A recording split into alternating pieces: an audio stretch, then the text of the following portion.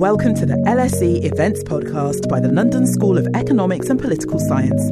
Get ready to hear from some of the most influential international figures in the social sciences.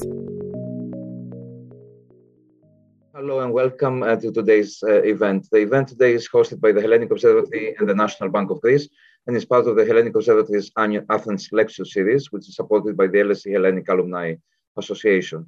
The event is also part of the LSE Shaping the Post-COVID World initiative, a series of events imagining what the world could look like after the crisis and how we can get there.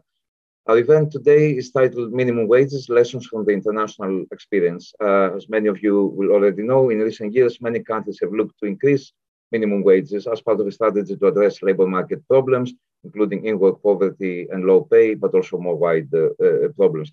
Just yesterday, the European Council agreed to take forward the negotiations for the EU law on adequate minimum wages across the EU, accepting the Council recommendation proposal of 2020, and also the Parliament signed in, approved that as well.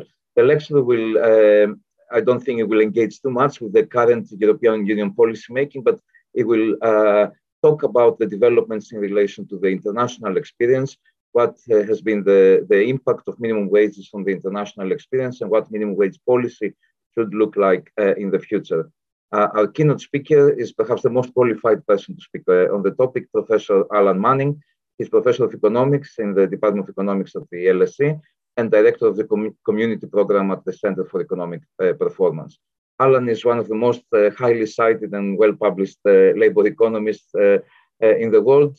He is most widely, I think, known for his work on the minimum wages and on imperfect labor markets, but he has made important contributions on a range of topics in labor economics, from employment polarization, gender pay gaps, to unemployment and wage bargaining.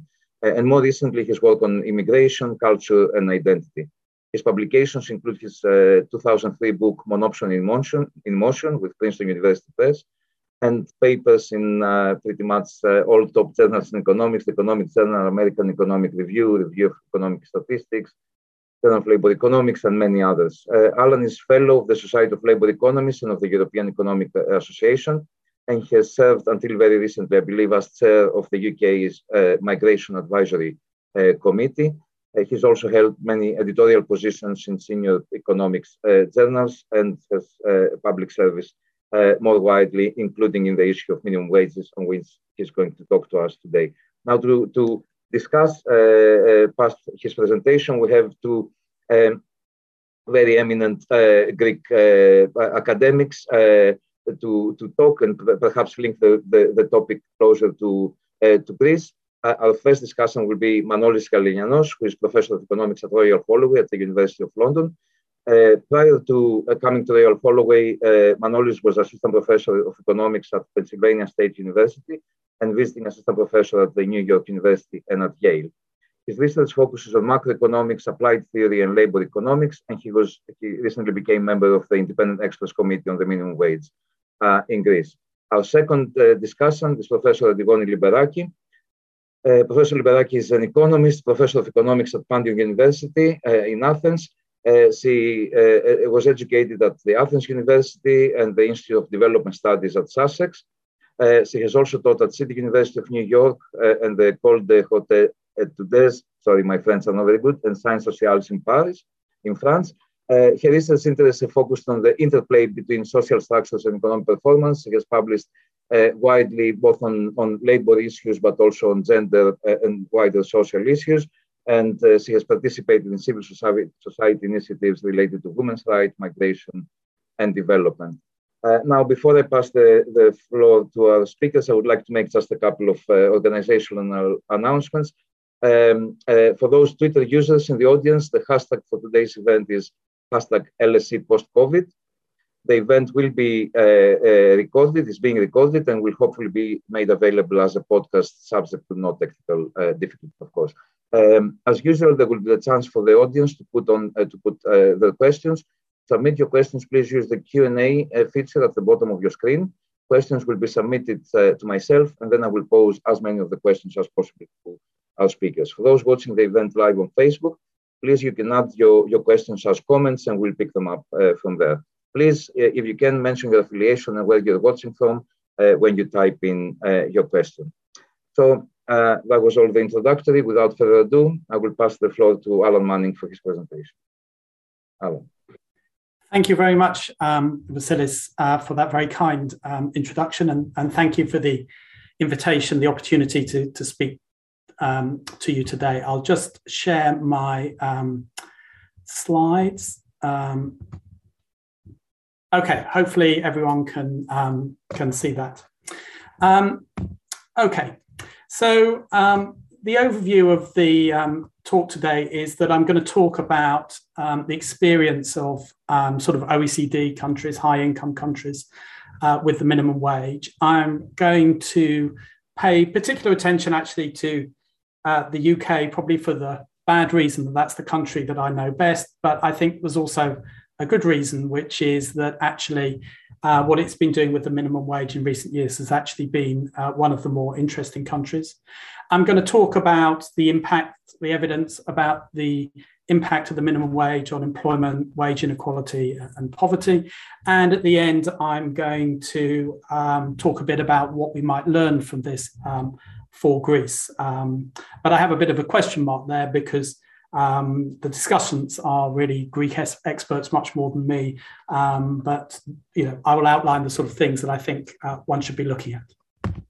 Okay, so we're currently in a period when minimum wages are currently in fashion. So they're not only very common across countries, but they're spreading. So for example, in 1998, out of 30 OECD countries, only 17 of them had a minimum wage. By 2015, the OECD got a bit bigger, but 26 out of 34 countries had one. We've seen countries like Germany introduce a minimum wage in 2015. And it's not just countries who didn't have minimum wages introducing them. It's also some countries, who have had minimum wages for a very long time, raising them. So in the US, although the federal minimum has remained at the same level for a decade, there have been a lot of increases in many states, in many cities. And so, there's sort of the fight for 15 would be the mobilizing cry for that. And the UK has, a target for the minimum wage to be the adult minimum wage to be 2/3 of median hourly earnings by 2024. And, if you ask where does that upward pressure come from, I think there are really two sources. The first is sort of changes in professional opinion about the impact of minimum wages. And secondly, it's partly a political response to inequality and stagnating or even falling living standards. There's a feeling that if we can't make our economic system work for most people, we can't reasonably expect people to continue to lend the current system its sort of their political support. So I'll talk a bit about both of these things. So just to illustrate the changes in professional opinion, if we go back to sort of 1994, the OECD did this big study of that they called the job study. And basically, what it said about minimum wage at that point was, if it is judged desirable to maintain a legal minimum wage as part of an anti-poverty strategy, consider minimizing its adverse employment effects. So I think, reading between the lines, that's sort of saying, we'd really rather you didn't have a minimum wage, but if you have to, don't have it very high. By 2018, the sort of update to it, the so-called job strategy, was sort of much more positive about it. That minimum wages can help ensure that work is rewarding for everyone, and that when minimum wages are moderate and well designed, adverse employment effects can be avoided. And those two quotes, I think, summarize the way in which professional opinion has changed. And you can see that in, for example, surveys of academic opinion. This is a survey of sort of members of the American Economic Association asked whether they agree whether the minimum wage increases unemployment among young and unskilled workers. If we work back to 1976, only 10% of economists disagreed with that. 68% agreed without any provisions. By the time we get to 2011, we have 25% disagree. and only 39% agreeing. But you can see that even in 2011, the minimum wage remains a controversial topic. It's a controversial topic in the UK. I'm sure it's a controversial topic in Greece as well. So, why have professional opinion changed in this way?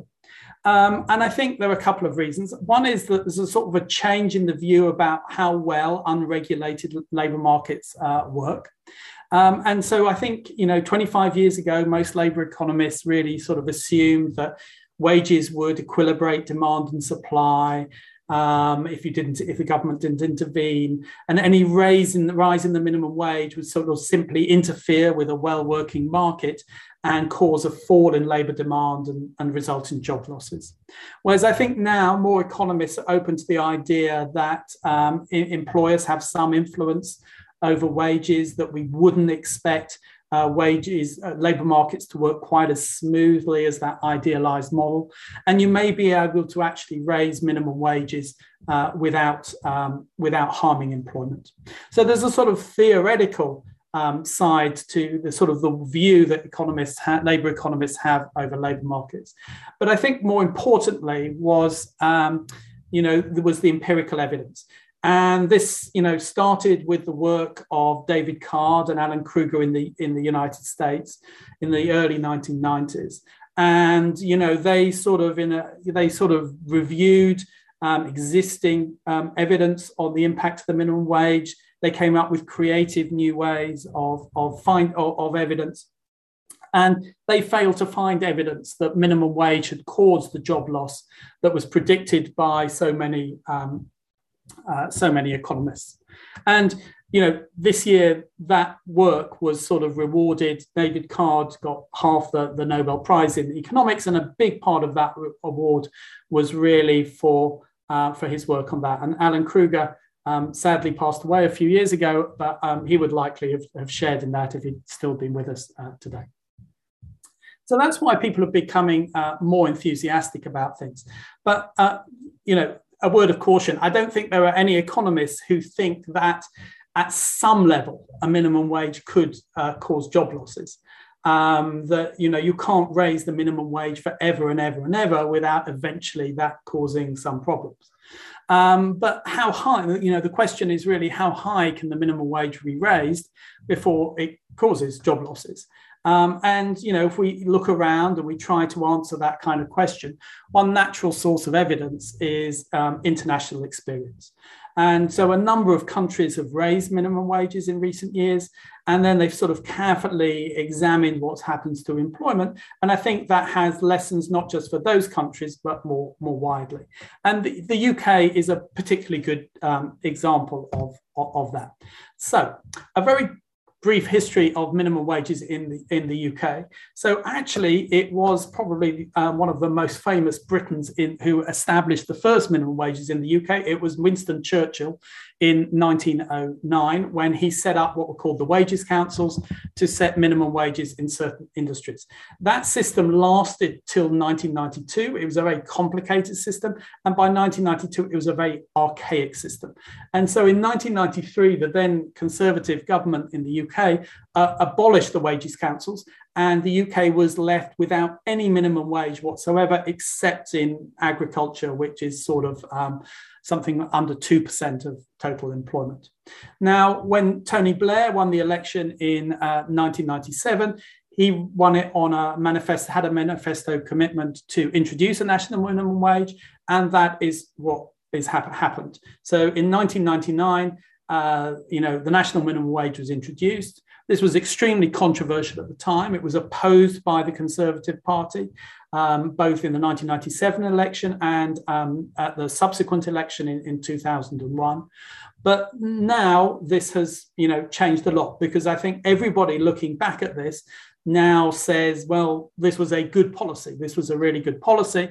There are still disagreements about what level the minimum wage should be at, but there isn't really any sizable constituency now in the UK saying we shouldn't have a minimum wage at all.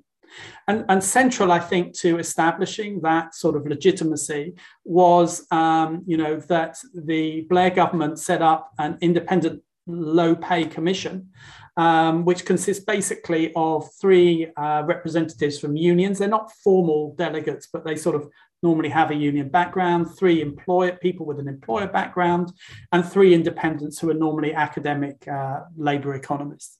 And those look at the evidence and they make recommendations about the level of the minimum wage to government based on the evidence. And then the government decides whether or not to accept those recommendations. I mean, most of the time it has, but there have been some occasions when it hasn't. And I think that institutional setup has been very important in establishing the minimum wage in the UK.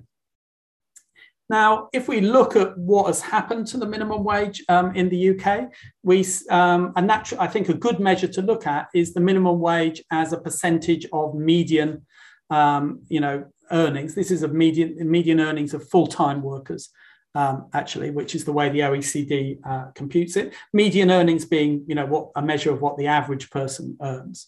And what you can sort of see is that it was introduced, it was a bit over 40% of median earnings, but there was a period when the Low Pay Commission had a bit of a look around, looked to see what was happening. It didn't really push things forward. Then in the early 2000s, it had a look. It hadn't seen any evidence of job losses. It started pushing it up a bit further.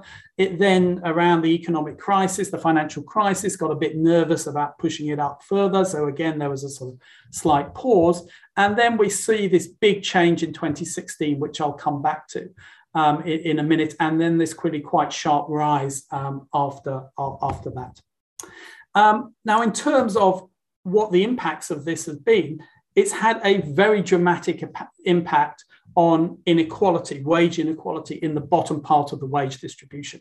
So although we generally think of inequality in many countries as being higher now than it used to be, if you look at the bottom half of the UK wage distribution, that is not the true. In fact, the level of inequality in the bottom part of the UK wage distribution is now at a 50-year low, maybe even further back. We don't have any statistics further back than that. And the minimum wage has played a huge role in doing that. And it's been able to do that without any clear impact on employment. So this is the percentage of working age population in employment. I finished just before the pandemic, which has rather messed everything up. But you can see that prior to the pandemic, basically we were at a 30-year high in the employment population ratio. Now, when the Low Pay Commission looks at evidence, they look at it in a bit more detail than this, but this gives you the big picture of what's been happening. The UK pre-pandemic had very lowest wage inequality for 50 years at the bottom and the highest employment to population ratio. But, so the minimum wage has clearly benefited workers at the bottom of the wage distribution. But one problem that became apparent is that it didn't have a more wider effect on wage inequality. So if we look, for example, at this sort of blue line here, which is the fraction of people with hourly pay below 2/3 of the minimum, you can see that after the minimum wage is introduced in the late 1990s, the minimum wage didn't have any impact on the fraction of people on this definition of low pay. And the reason for that was the minimum wage was not set anywhere near 2/3 of median earnings. It was set at something like 45% of median earnings. So the impact just didn't reach far enough up the wage distribution. But the UK had a problem with living standards more generally. And so it thought about doing a change. And what you notice is that after about 2015, this proportion actually falls a lot. And the reason for that is a policy change that came in 2016. And that policy is given a name, the National Living Wage, but basically it's just a higher minimum wage initially for those people aged 25 or more, but currently applies to those aged 23 or more. And in 2016, the finance minister, or the chancellor as we call them, surprised everyone in his budget speech by announcing the national living wage and a target for it to be sort of 2/3 of earnings, 2/3 of earnings by 2024. It is that policy which has been responsible for the bigger impacts on inequality we've seen since 2016. And so far, we've seen very little evidence of adverse employment effects from that from that change. So, the Low Pay Commission is continuing to say, well, keep on track for this 2024 target. And if that's reached, the UK will actually end up with one of the higher minimum wages in the OECD.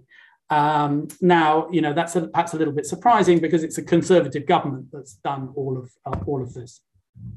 But there are some issues with the national living wage that I think it's important kind of talking about. First of all, the government made its decision to introduce it without the recommendation of its expert committee.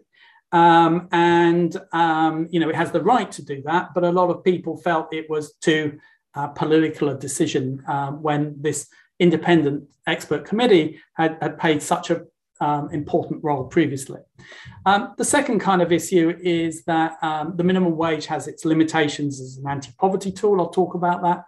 And as the minimum wages has risen, I think there have started to be other issues that have kind of began to emerge as potentially important. So enforcement of the minimum wage has become more of an issue. The higher the minimum wage is, the greater the temptation for employers to illegally underpay, and you need some enforcement mechanism on that. And it will also be the case that employers may be responding to higher minimum wages in ways that are undesirable. And all of this has lessons for other countries. So let me talk about some of those. So many other countries, including Greece, as Vasilis mentioned in his introductory remarks, have followed the UK in having an independent expert committee to make recommendations on the minimum wage. The exact way in which it's formulated varies a lot, but I think in many ways the UK Low Pay Commission was, the model for how you should do things. And I think, in an ideal world, the idea is that this committee has all the evidence at its fingertips to say, well, if I have the minimum wage at this level, this is what will happen. If I have the minimum wage at some other level, this is what will happen. And then it chooses the best option. But the problem is often we don't really have evidence about, for example, levels of minimum wage we haven't tried before. We only know we have evidence on what has been done. So I think one of the things is that we sometimes actually need, we do need evidence-based policy making, but I sometimes think we also need what I like to call policy-based evidence making. So sometimes the policy actually has to go out into the unknown a little bit in order to find out what is going to happen. The experts on their own cannot know what is going to happen. But having said that, I think you need to do that. And the national living wage would be an example in the UK context. You do have to be prepared to backtrack if the evidence shows that what you thought might have been a good idea turns out not to be. And, and I think that, and sometimes people say, well, that's really, really hard. We're trying to find the right level of the minimum wage, we're in the fog and we're trying to find the top of the mountain, but there's a sort of a cliff. And if we walk too far and we drop off the cliff, there's no going back.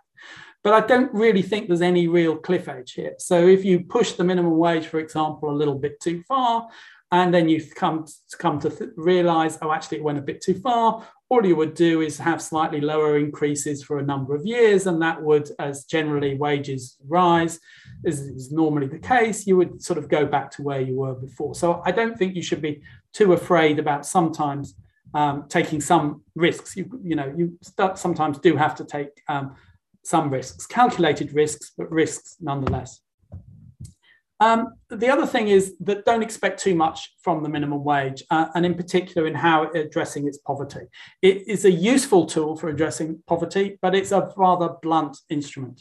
And the reason for that is that the minimum wage normally is a minimum hourly wage. It might be converted to a monthly level. I think in Greece that's quite common.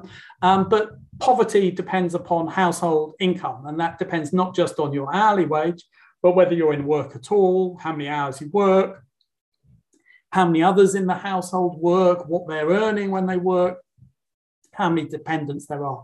And there's no way that a minimum wage on its own can target all of these things. So it can be useful to combine, I think, a minimum wage with sort of in-work benefits.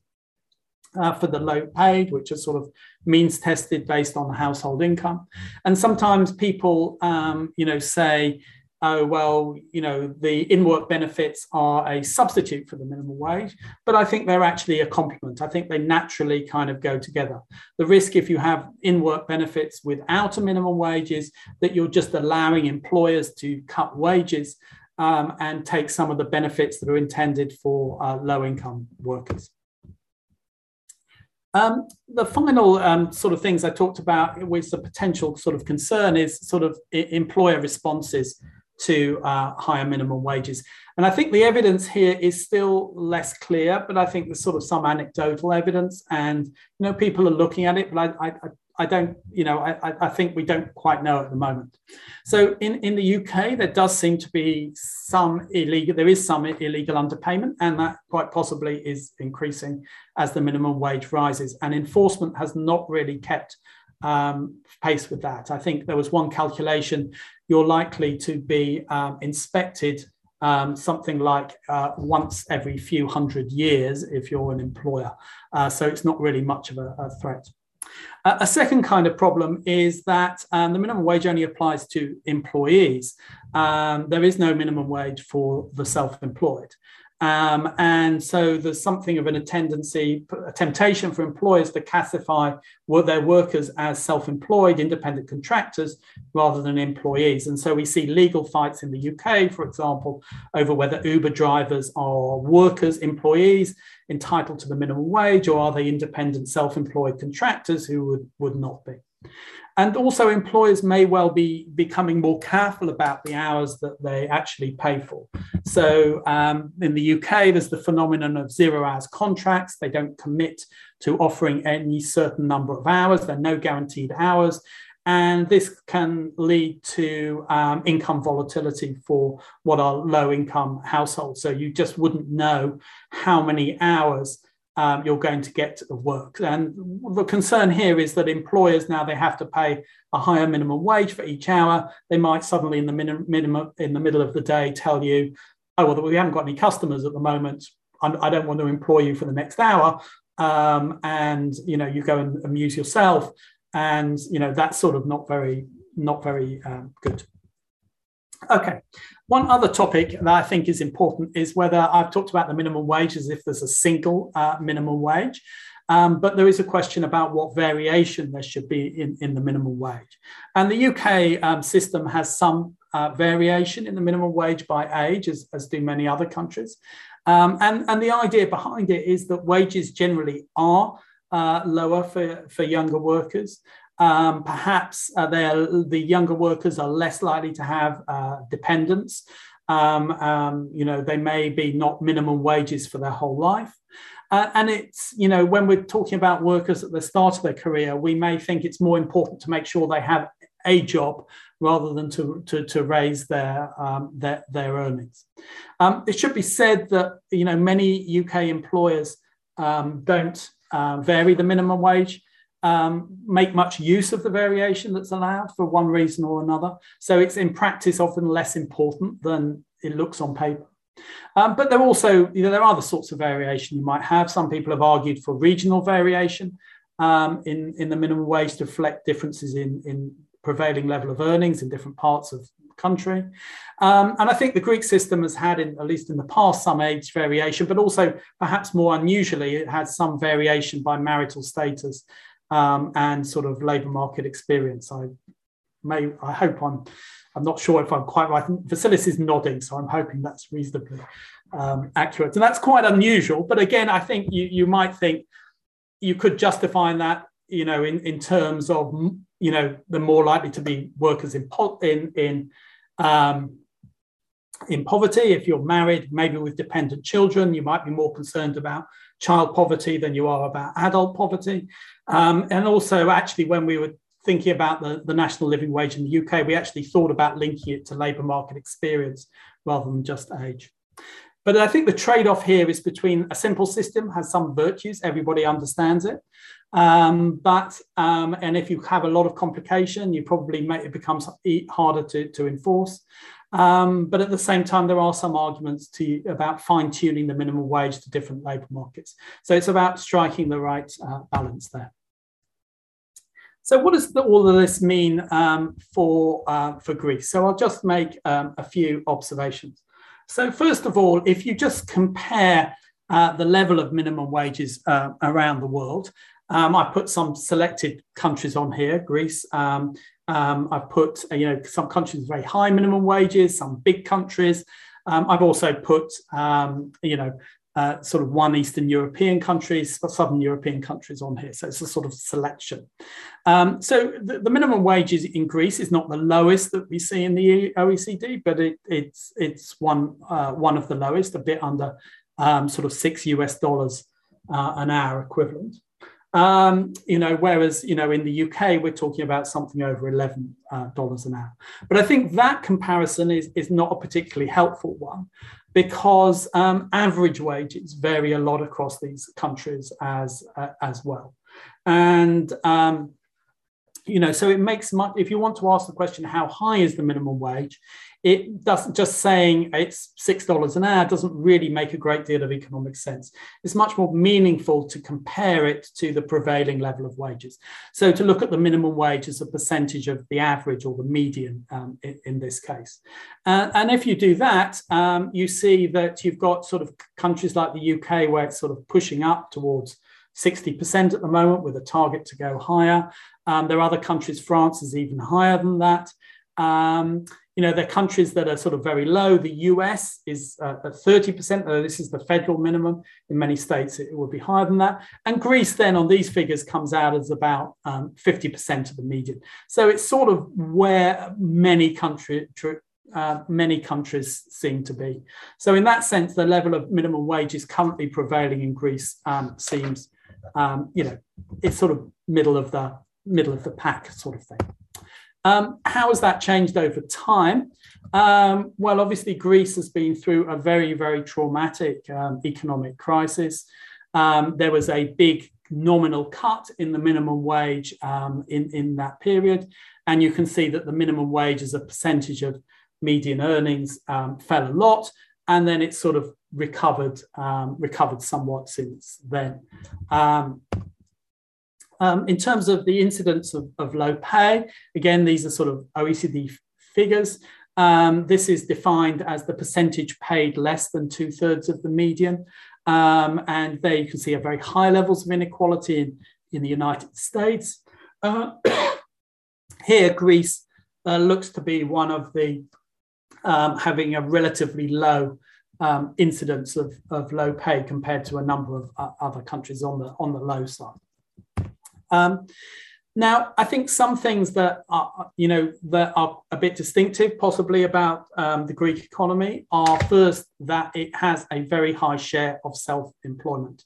So you can see here, this again, OECD figures, there's something about like 1/3 of workers are self-employed. It's important to remember the minimum wage does not apply to the self-employed. So that limits the effectiveness of it as a policy. It may also be easier to move people from employee to self-employed status. And in many countries, that's a lot higher than many countries. A country like the UK, although it's risen, is something more like 15%. It's also, Greece has more informality than most OECD countries in its economy. So these are estimates of the undeclared economy as a percentage of GDP. And, Greece is on the high side, estimated around almost a quarter of the economy. And, what this means is this isn't just about not paying the minimum wage, it's a whole range of informality and not paying, not complying with this regulation and that regulation. But in most countries, you would tend to see underpayment of the minimum wage as being part of that. So one thing that I think is not a very good policy is to have a high minimum wage on paper and then not enforce it in practice. I think it would be much better to have a more modest wage properly enforced. And a number of countries in the world do have very high minimum wages on paper, but in practice, most employers don't pay it, and there's very little enforcement. I think other issues that might possibly be important is that, for example, in a country like the UK, most minimum wage workers are in non-traded parts of the economy. So, for example, many of them are going to be working in restaurants and hotels, and most of the customers for those, in those restaurants and people in those hotels are British people. They're not sort of, whereas in Greece, that may well be less true. There's much more in the way of that. I think there are reasons why British people go on holiday to Greece more commonly than Greek people come on holiday to the UK that perhaps I won't go into here. Another thing is that, the UK has high employment rates for groups, which often have rather low levels of employment. So in some sense, a focus on making work pay is a very sensible strategy for a country like the UK when you don't, when getting people into jobs, there doesn't seem much more scope for doing that. But Greece continues to have very high unemployment among some groups. And so just in terms of priorities, the minimum wage doesn't do anything for people who are not in work. So it may be that reducing unemployment becomes more of a priority there. So I'll just try and wrap up. I'm sorry, I think I'm a little bit over time. So I think, the minimum wage can be part of a strategy to reduce poverty and inequality. You can do that without causing big job losses, but you mustn't expect too much and don't try to use it to achieve anything. And I think, there are useful lessons to be learned from international experience, but you've also got to be careful always to take account of local circumstances. Thank you very much. And I will finish there. Thank you, Alan. Thank you for keeping also to time. I'll pass the floor on to our first discussion to Manolis. Manolis, as you prepare your PowerPoint, I think Alan also had some very useful insights towards the end about the case of Greece. So I think we can start, link the discussion there. Can I just remind the audience to keep putting your questions in the Q&A box, and we'll pick them up after the round of discussion by our discussants. Manolis, the floor is yours. Okay, so thank you very much for the invitation to present here, to discuss this very interesting presentation by Alan. I will essentially pick up from where he left and discuss actually the case of Greece. Okay, this is perhaps repeating a little bit what Alan has already mentioned, but so the key policy challenge when setting minimum wages is to achieve a balance in the trade-off between the wage gains for the low paid that occur when you increase the minimum wage versus the potential employment losses. And recent research has suggested that employment losses could actually be very low or maybe not even any if the minimum wage is set at a reasonable level. So not a trivial level, but at a reasonable level. So let me suggest two criteria for assessing whether the minimum wage is appropriate, and I will use those to discuss essentially the Greek experience. So first, how productive is the economy? And that's going to be reflected essentially by the wages that prevail within the country. So we usually express the minimum wage as a share of median or average wages, as Alan just showed as well. And secondly, how high is the unemployment rate? Again, if you think that there's a potential cost of employment losses from increasing the minimum wage, how much weight should you put on that employment loss? If you're in a full employment economy like the UK, perhaps that's not such a big deal. People can find jobs anyway. If you're in an economy with a high unemployment rate, maybe that's more important. So with this criteria, I want to essentially take a look at the experience with minimum wage policy of Greece. And I'm going to do this for the periods before the crisis, during the crisis, and after the crisis. And I'm going to give also some thoughts about future policy as well. So the first thing I want to do actually is I want to describe a little bit the labor market in Greece before the crisis. Because you had two somewhat contrasting trends in the years before the crisis. So the first thing to note is that in the 15 years before the crisis, Greece actually had very, very high growth rates for an advanced economy. So it actually had the second highest growth rate in the European Union at the time. At the same time as this very high growth, the labor market performances in Greece was actually very poor. So the unemployment rate in 2008, which was the peak of the business cycle for Greece, roughly, was 8%. Okay, so that's actually a fairly high unemployment rate, to follow essentially 15 years of uninterrupted and fast growth. And this was actually the second highest unemployment rate in the European Union at the time. Okay, and it would have been likely even higher, except for massive hiring in the public sector that occurred in the 2000s, which was probably not very productive. Now, even worse than this very high unemployment rate was that specific groups of potential workers actually fared even worse. So the unemployment rate for women was 12%. For young people, it was twice as the national one. It was more than twice. It was 17%. And perhaps even worse, more than half or about half of the unemployed were out of a job for more than a year. So once you lost your job, it was actually very, very hard to get back on track on the labor market. So this difficulty in accessing jobs, and particularly so for women and young and long-term unemployed, is a source of great inequality. Was a source of great inequality in the Greek labor market that went beyond sort of the usual way we measure inequality as inequality among the employed. So if you look at all the potential workers, so there was a great many of them that could not even get a job. Okay, so those two facts seem a little paradoxical. Usually we think of poor labor market performance as being the result of low growth. Okay, unemployment is high because the economy is not growing very much. But that's not the case. That was not the case in Greece at the time. Okay, so what's going on here? So it turns out this is an experience. So many other European countries had a similar experience in the previous decades, and it even, this experience even has a word. It's called Eurosclerosis. So that essentially happens when you have poorly designed labor market institutions, and what they do is that these institutions discourage job creation, even when there is high economic growth. Okay, so what are these labor market institutions? They might be the minimum wage and the wage determination mechanisms. It could be employment protection legislation, or the way unemployment insurance is organized. Unemployment insurance is not particularly relevant in the Greek case because it's not particularly widespread. Okay.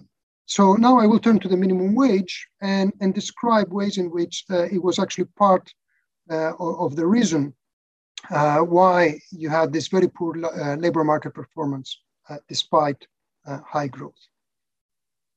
So first I want to look at the evolution of the Greek minimum wage before the crisis. So on this graph that I've plotted here, so on the horizontal axis here you have time. Okay, so it shows you the evolution of the minimum wage between the early 2000s during that decade. The green line here is the minimum wage. It starts at about 23 euros per day, and it goes up to maybe 32, 33 right before the crisis. So of course, looking at the absolute level of the minimum wage is not the most useful metric. A more useful metric is to look at the minimum wage as a share of the average wage. And the average wage here, this is for workers employed at the private sector. So for Greek members of the audience, these are workers who are insured at ICA, which is the main social security fund for private sector salaried workers. So what you can see is that during this decade, essentially the minimum wage as a share of average earnings was fairly stable at about 60%. Now, if you compare this share with other countries, it's actually fairly high. So in the case of the UK and Germany, it was 55 and 48% respectively as a share of the median wage. And actually the median wage is always quite a bit lower than the average wage, maybe 10 to 20% lower. So if you were to look at the ratio of the Greek minimum wage to the median wage in Greece, you probably go over 70%. Okay, so the punchline here is that Greece in that time had actually a fairly high minimum wage by international standards. Even more so, actually, the minimum wage that was applicable to many people was higher than that, exactly because you had a seniority bonus and a marriage bonus. So the minimum wage that applied to some people could go up from 740 euros right before the crisis to more than 1,000 euros per month. Okay, so you could go up to by almost 50%. Even more so, the national minimum wage formed the basis for the negotiations for about 100 sectoral minimum wages and 90 occupational minimum wages.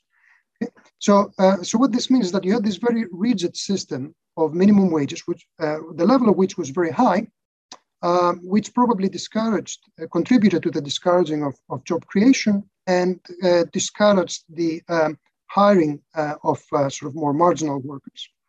And it seems to have been, it's likely to have been a key factor in explaining this labor market underperformance during those years of high growth. Now, going forward, this rigidity actually became even more pronounced during the crisis.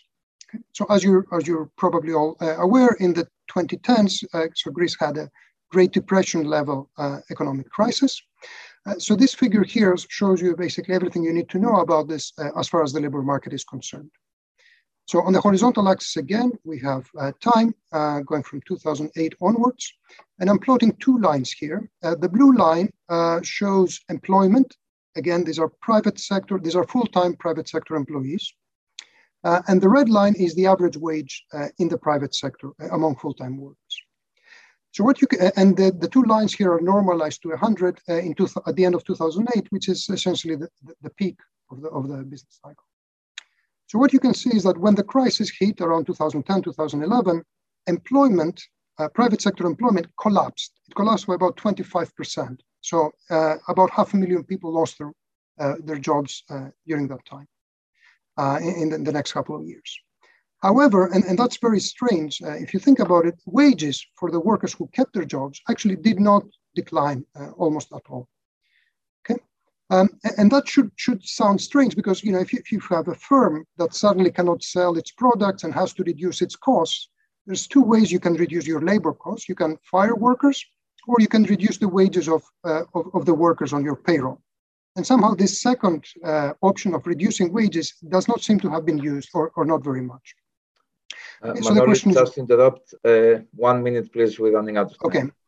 Okay. All right. So then, so what happened then, and I think that clarifies why wages didn't drop, is that when you see this red line here, in the early 2012, you had a big labor market liberalization, which, among other things, reduced the minimum wage by 22%. And subsequent to that, you see that, first of all, employment stabilized. So the number of employees stopped dropping and wages dropped, okay, instead. Okay.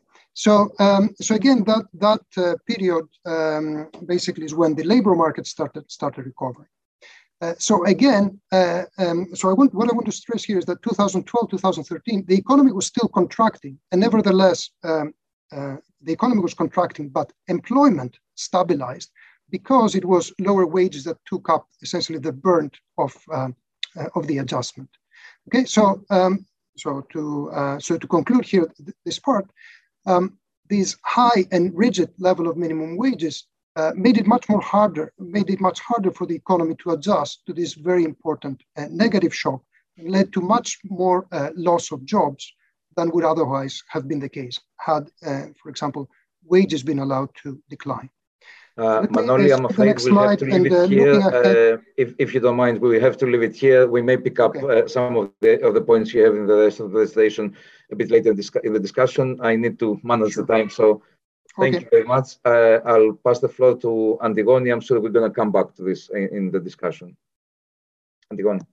Okay, thank you for the invitation. It has been a pleasure to listen to Professor Manning and also read his paper and the presentation, and also think again about these questions regarding minimum wages and labor market performance and labor market institutions, and also comparisons, because it's very important to compare.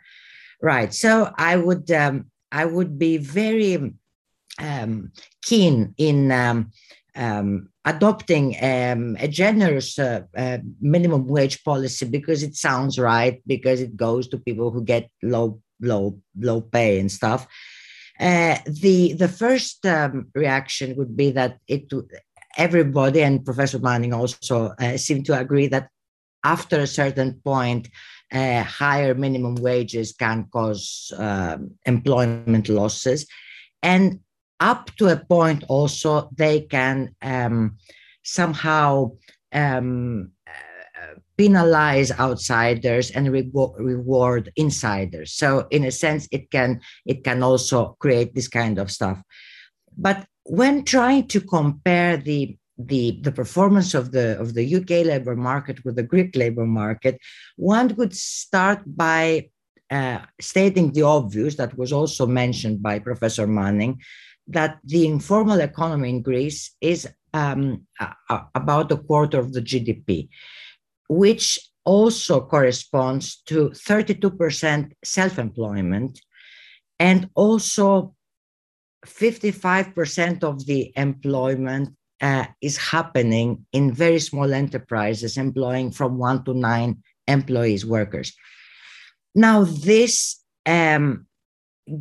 feeds undeclared and under-declared work, and makes fine-tuning of the labor market much more difficult, because it creates an opaque screen behind which things can happen, and some of them can be very nasty.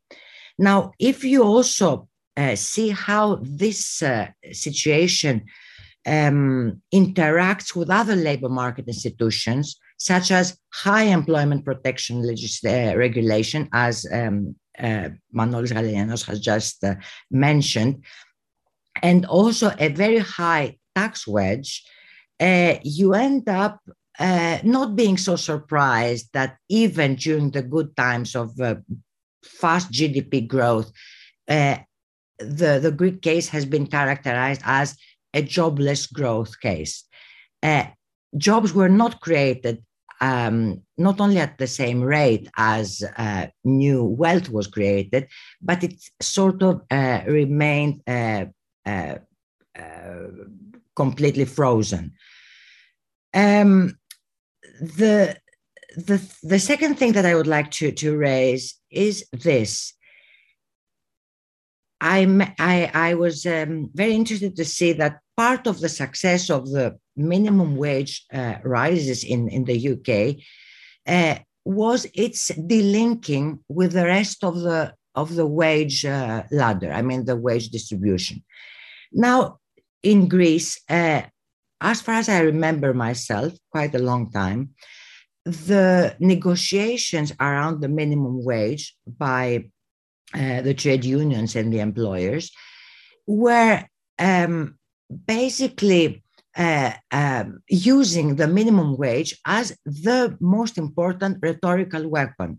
Why were all these public sector trade unionists so crazy about ensuring a rise in the minimum wage? It was because the rise of the minimum wage was transferred immediately to the whole of the wage distribution. Not only that, but it sort of rolled over with a faster increase, because the minimum wage was the absolute minimum increase that could be negotiated at professional, sectoral, firm level. Anything higher than that would be acceptable, but nothing less than that, which means that while the public discourse was dominated by the plight of low-wage workers and their need to, have an increase in their wages, in reality, a whole spiral process of wage hikes was set in motion that was terribly destructive concerning the external competitiveness of Greece, and was also partly the reason why lots of economic activities moved away from the tradable sectors and into the untradable sectors. And I was expecting Manolis Gallianos to mention this. So we can't really say what would have happened if we did not have this kind of rigid labor market institutions, plus tax wedge, plus unfriendly to employment regulations, plus how shall I put it nicely, not very sincere negotiations about low-paid people, because basically it was the step to move the whole wage ladder upwards. But we know what happened after the wage cuts of 2012. Until 2 years into the crisis, when everything was collapsing, the state, the budget, the international position of the country, Greece was on the verge of increasing further the minimum wage. And then there was this decision to freeze it and to cut it by 20%. The idea at the time, the Greek minimum wage before the seniority and family top-ups was higher than Portugal, higher than Spain's, and higher than Slovenia and than Malta's. I mean, this is something which is very telling about the situation in Greece. After this brutal stabilization programs, it is interesting that if we look at the income distribution, the picture of inequality was lower in 2019 compared to 1 year before the crisis, 2007. It sounds paradoxical. And what is also a little bit paradoxical is the fact that the rate of poverty somehow declined. What I want to say is that in labor markets where we don't have very good data and very clear discussions and honest exchange of views about what we want to do, who we want to benefit, and how do we find out if we actually manage to do what we wanted to do, it is very difficult to evaluate a worthy tool in order to see if it is important to do it. Let me finish by mentioning what the IMF technical assistance review on the micro data necessary in order to monitor minimum wages concluded. This happened a year ago. They said that the main problem with the micro data in concerning the labor market and in Greece in general is not so much the content of the information collected, but the main problem is the lack of sharing of this information to researchers, trade unionists, I don't know who else. And that this is one major problem that cannot feed informed debates. Having said that, however, they went further to say that there is a major information gap regarding the data available, and this is the identification of minimum wage workers, which is necessary in order to see questions of coverage, but also necessary to see who is going to benefit, who lives with him or her in the same household. Does she work? Does he take a benefit? Is he or she a pensioner? So this lack of information makes it very difficult to go ahead and produce policy-based evidence making. I mean, we cannot do that because we cannot follow it. We cannot monitor it because this information is not even collected, let alone shared. So, Antigone, can you also wrap up in the next 10 seconds, please? Yes, the final issue is compliance. As you can imagine, compliance is a major issue, but not the biggest one regarding the rest that we discussed. So I would say that it is important to learn from international experience, but it is important to reveal the characteristics of each particular individual labor market. And when there is interactions with other institutions that produce toxic results, it's better to think a little bit more and go for in-wage benefits, negative income tax, I don't know what, but not use minimum wages in a foolish way that it was used in the past. Thank you. Okay, thank you, Antigone. Thank you to Manolis. And Alan, I think you have a harder job now than for the presentation. So quite a few issues raised. I don't know if you would like to respond to some of the things that Antigone said, and also Manolis, I think the issue about how the minimum wage seems in the descriptive data in 2012 to have done marvels and stopped the job decline, although we also saw in 2019 when we increased the minimum wage, nothing bad happened. But also that the issues that Antigone said about the complementarity with other institutions, enforcement, and everything else. Alan, the floor to you. Well, thank you very much for those very useful, insightful comments. I'll just make a few observations. I mean, the first thing is that clearly there's something about the Greek labour market somewhere that doesn't work terribly well. Its employment rates are too low. The unemployment rates are too high. I think disentangling exactly what that is not so easy. I mean, and and I haven't studied it in detail, so I don't have any very strong views. I mean, I'll say a couple of things about the other sort of labour market institutions that were sort of mentioned.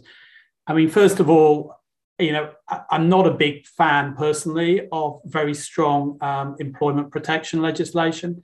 Although in the UK, I've been generally arguing that we should, use the minimum wage more aggressively. I'm not out there saying that the UK should introduce employment protection laws like many Southern European countries have had in the past. And secondly, I think it's really important that the minimum wage is about minimum wages. I think when it starts getting linked to other things, I think that can be a little bit problematic, because it's important in deciding on the level of the minimum wage that you're focusing on how it affects the people who, are likely to be paid the minimum wage and their prospects of employment and so on. If that minimum wage is then linked to other wages in the economy, and those other groups then have some say, they care about their wages rather than the minimum wage workers, I think that isn't, personally, that doesn't strike me as that linkage is not such a great system. But I think I'd also say that it's quite, what was said about data and looking at evidence is kind of really, really important. So, for example, I took figures when I showed you the level of the minimum wage as a percentage of average earnings. I took all those figures from the OECD. They had the Greek minimum wage, at a lower level than Manolis showed from the National Bank of Greece. I don't know enough about the data sources to be able to, reconcile those two things. But it's really important that someone is there trying to do that. And that they have the data. And I think what was said about data being publicly available is really, really important as well. Because one of the effects of the Low Pay Commission in the UK is that prior to that, we often had both employer groups and unions sort of putting out demands for what they wanted the minimum wage to be without really providing anything in the way of evidence to back up those claims. And there was a certain amount of political posing on both sides. The unions asking for a very high number, the employers for a very low number. And the low pay commission meant that you said to those groups, okay, you can make those arguments, but you have to bring us the evidence, to back up that case. You can't just issue a press release and demand something. And I think that is a really, was a really important point. Data widely shared, having many people the ability to, present the cases. As Vasilis has said, I know there's, work about when the minimum wage was then raised again in 2019, that there didn't seem employment losses from that. There may be other people who say, no, I've looked at the data and it's different, but that's all very, very important at finding a good policy, having that sort of debate out there in the open.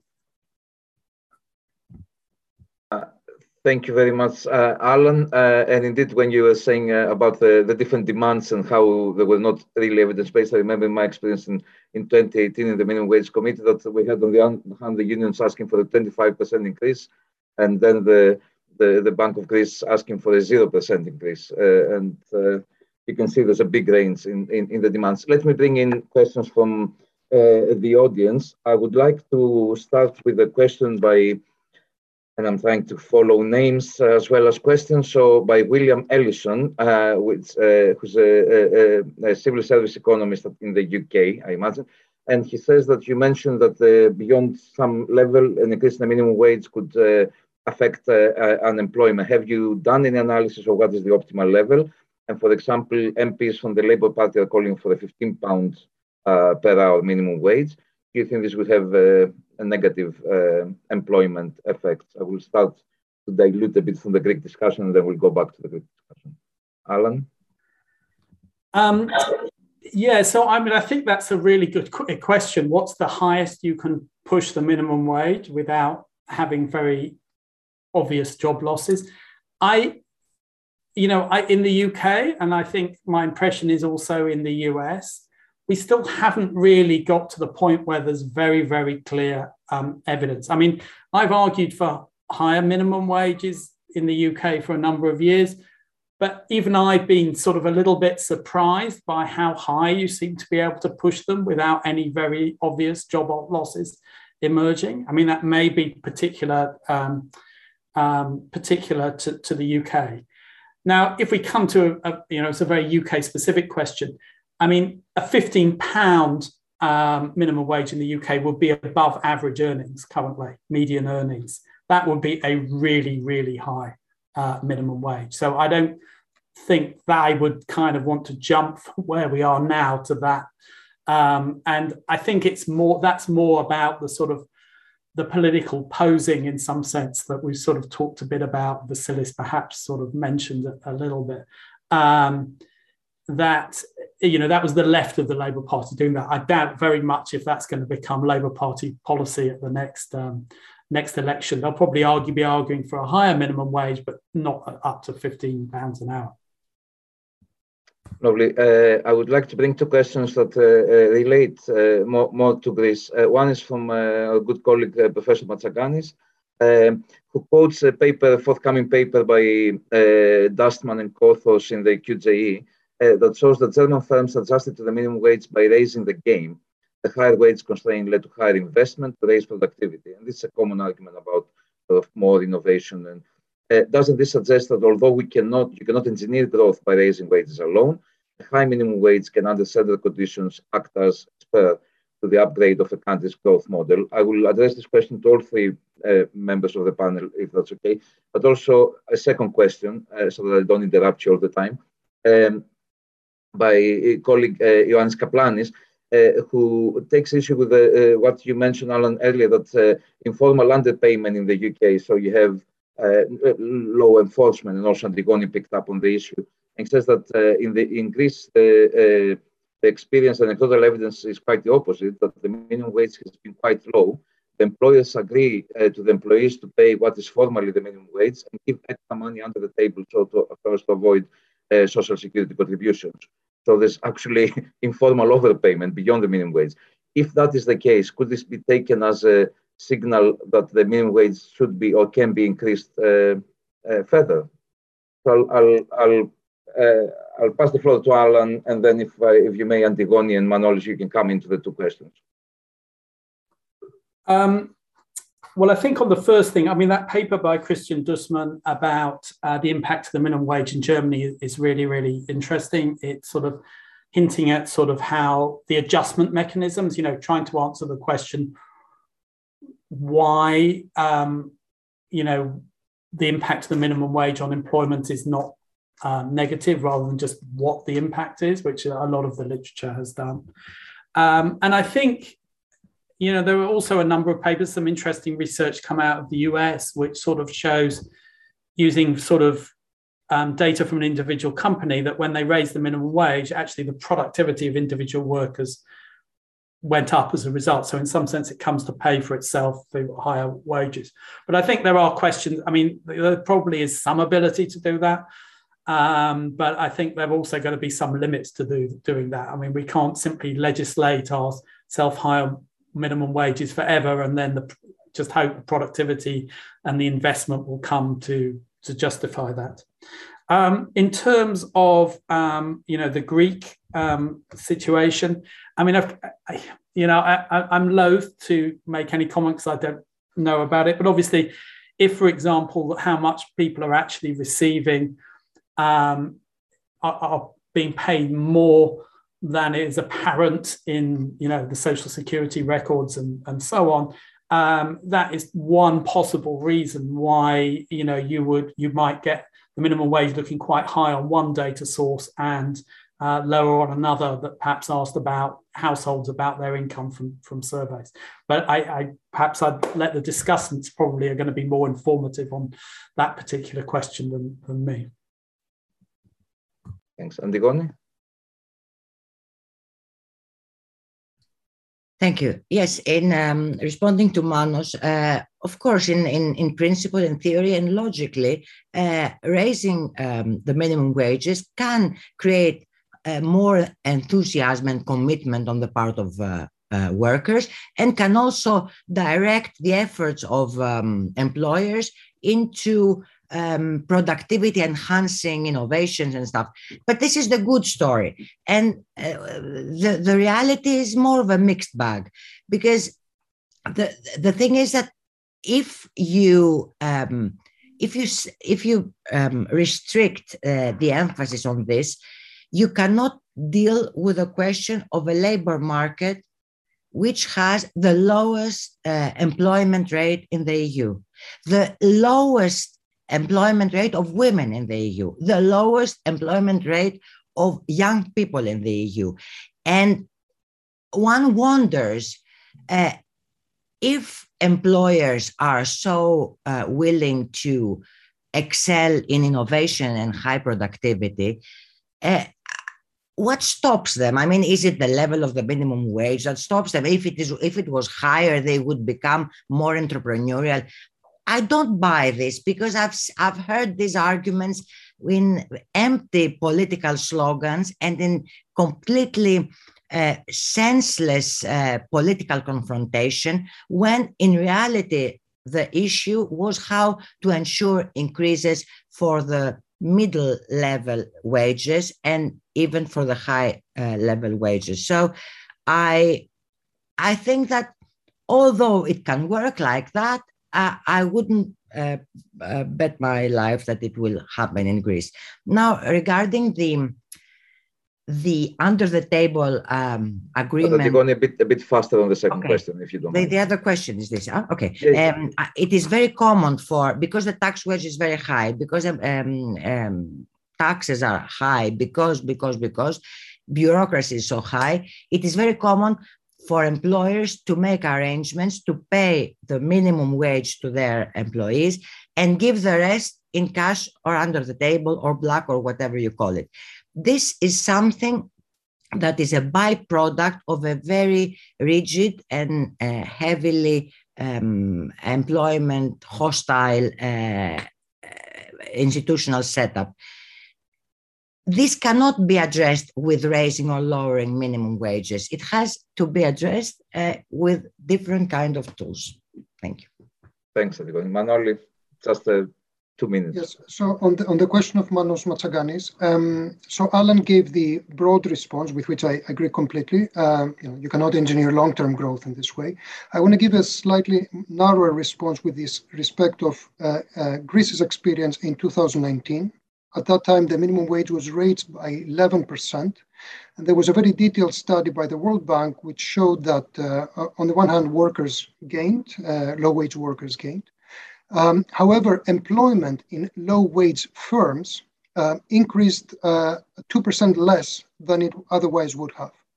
So overall employment was growing, so you didn't have losses per se, but you didn't have as many gains as you might otherwise have had. Now, from a reallocation point of view, this does indeed reallocate employment towards higher wage and presumably higher productivity firms. So that's consistent with what was found in Germany. Now, in the specific case of Greece, which had an unemployment rate of something like 17% in 2019, one might argue, as Alan has, that it's a priority to focus on creating jobs, even low wage jobs, and getting people out of unemployment, and then only subsequently try to find people high wage jobs. So that would be the Greek case here. Now, on the second question about the informality, again, I think what Andy Woni said is absolutely correct. And I think sort of reducing the tax wedge, reducing social security contributions for low-paid workers might be a way of bringing them into the formal labor market. So we don't have to do all this guesswork about what are they actually paid, taking them out or having a setting where a lot of workers are outside of the formal structure and therefore they don't have the formal labor market structure, and therefore they don't have all the protections, the legal protections that workers should have. Thank you. Good. Let me pass to a number of questions that have come with in relation to developing countries. So one question was how COVID affected the minimum wage potential in developing countries. I'm sure nobody has a ready-made answer to this question. But also another question by Roberto Mauricio Sanchez saying that in developing countries, of course, we have a lot of informality, things we mentioned, high self-employment, weak unions. So is there a particular role of minimum wages as a policy there? I guess developing countries, the question doesn't include Greece in the group of developing countries. And related to that, another question asking whether regional minimum wages, a question coming from Colombia actually, would be more relevant for developing countries. So this is a bit more on the theoretical side. And if I can tip in another question as well by Konstantinos Georgousakis, who says that if your wage income is not enough, you will be looking for a second job. Do we know anything about whether minimum wages reduce the incidence of second job holding, and in that sense, redistributing employment to the unemployed? So I guess that question I would pass on to Alan.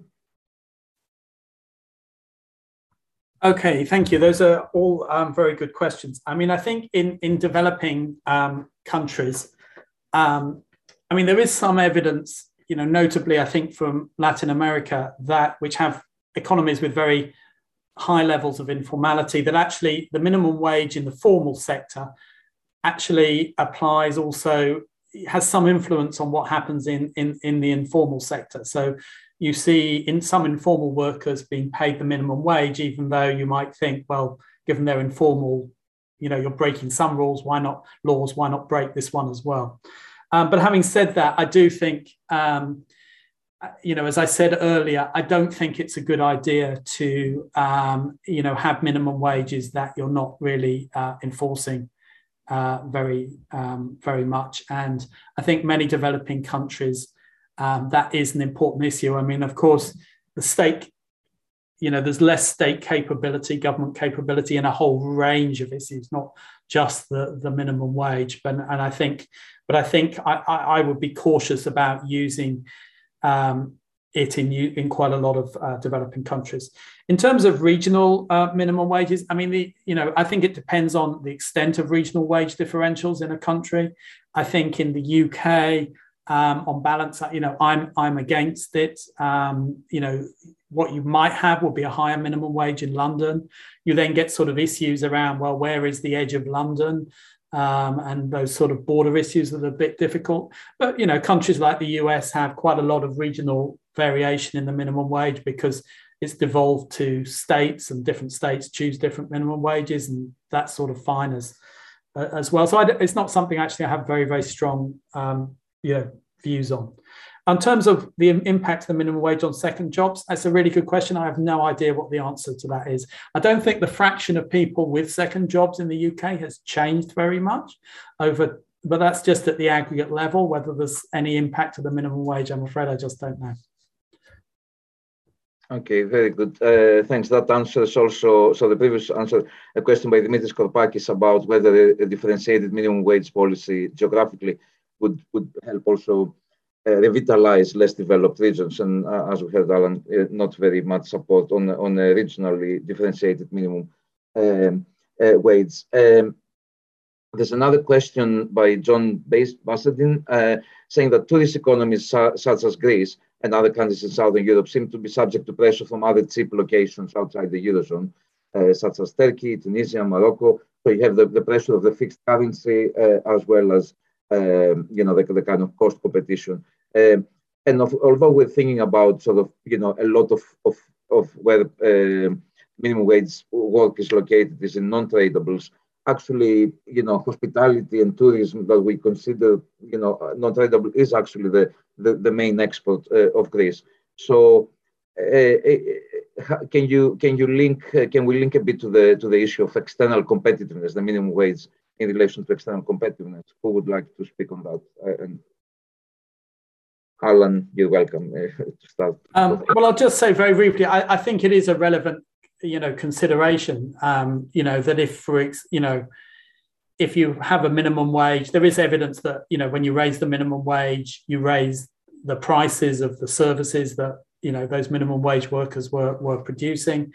And, in the UK, you're also raising the income of the locals who would go out to eat in the restaurants. That may be, that sort of works more or less. But in a country like Greece, where that is a tradable sector, much more so than in the UK, I think that is a consideration you would want to look at.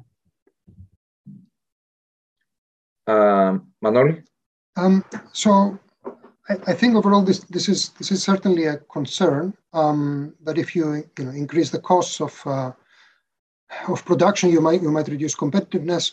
I just want to remark that this is just one of many things that affect a country's competitiveness. And again, I want to refer to Greece's experience in the 2000s and the 2010s. In the 2000s, where you had all these very high minimum wages, nevertheless, Greek exports, manufacturing exports actually, grew at an extremely fast rate.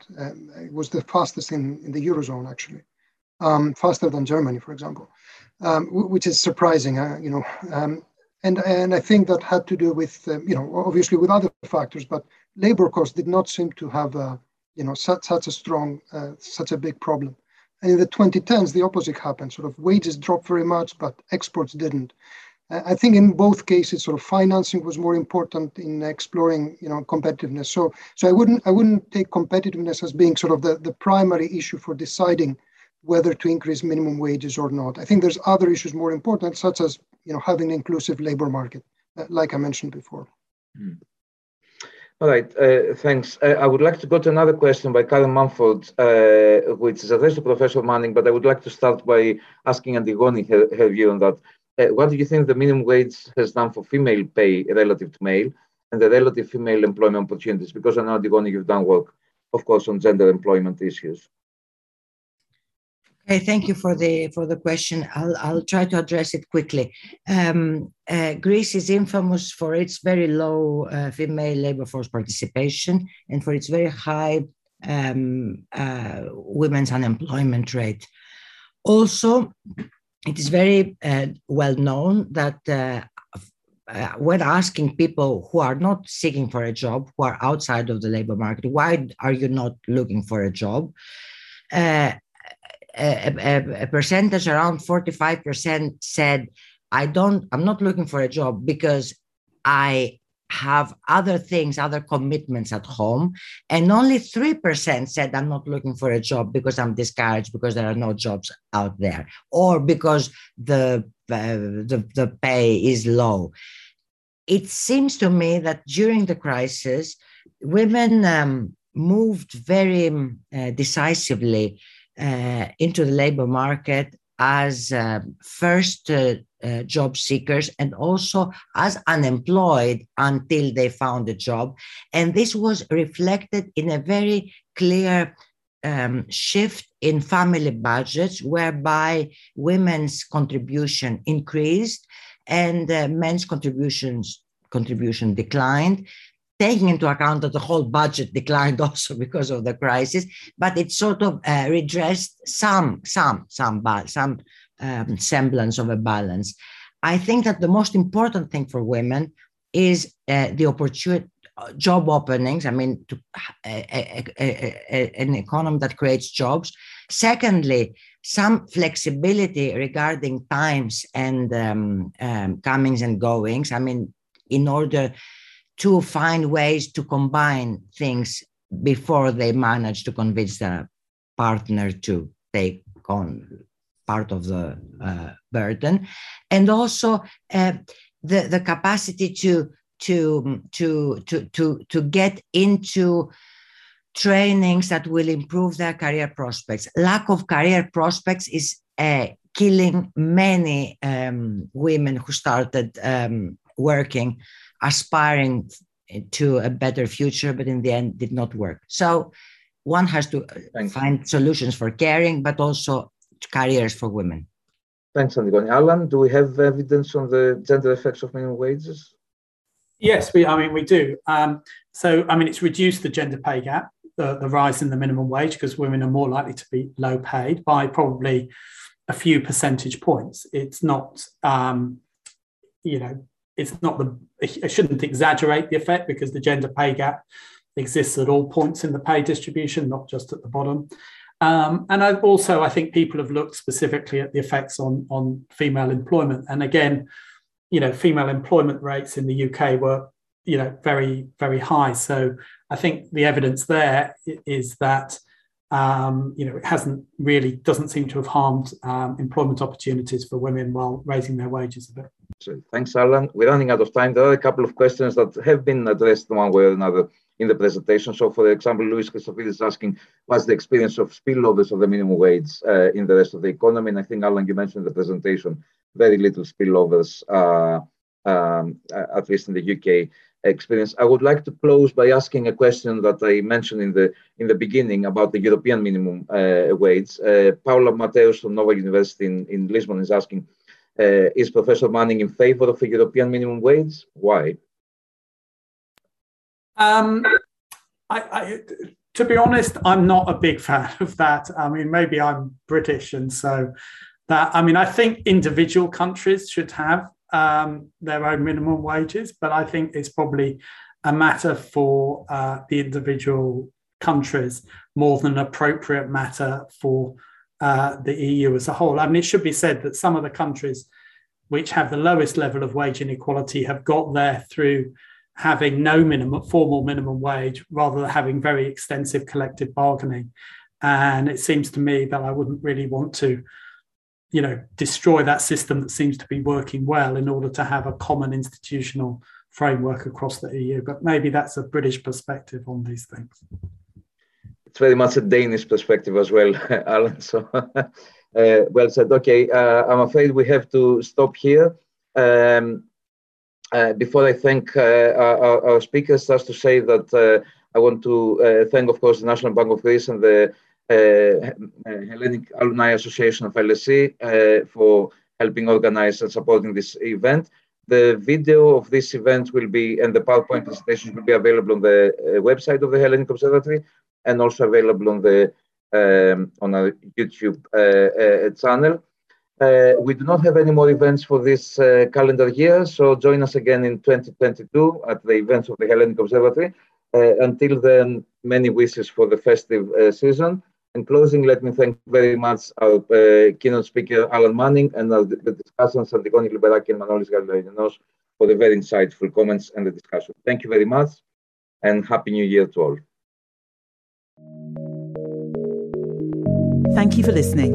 You can subscribe to the LSE Events podcast on your favourite podcast app and help other listeners discover us by leaving a review. Visit lse.ac.uk/events to find out what's on next. We hope you join us at another LSE event soon.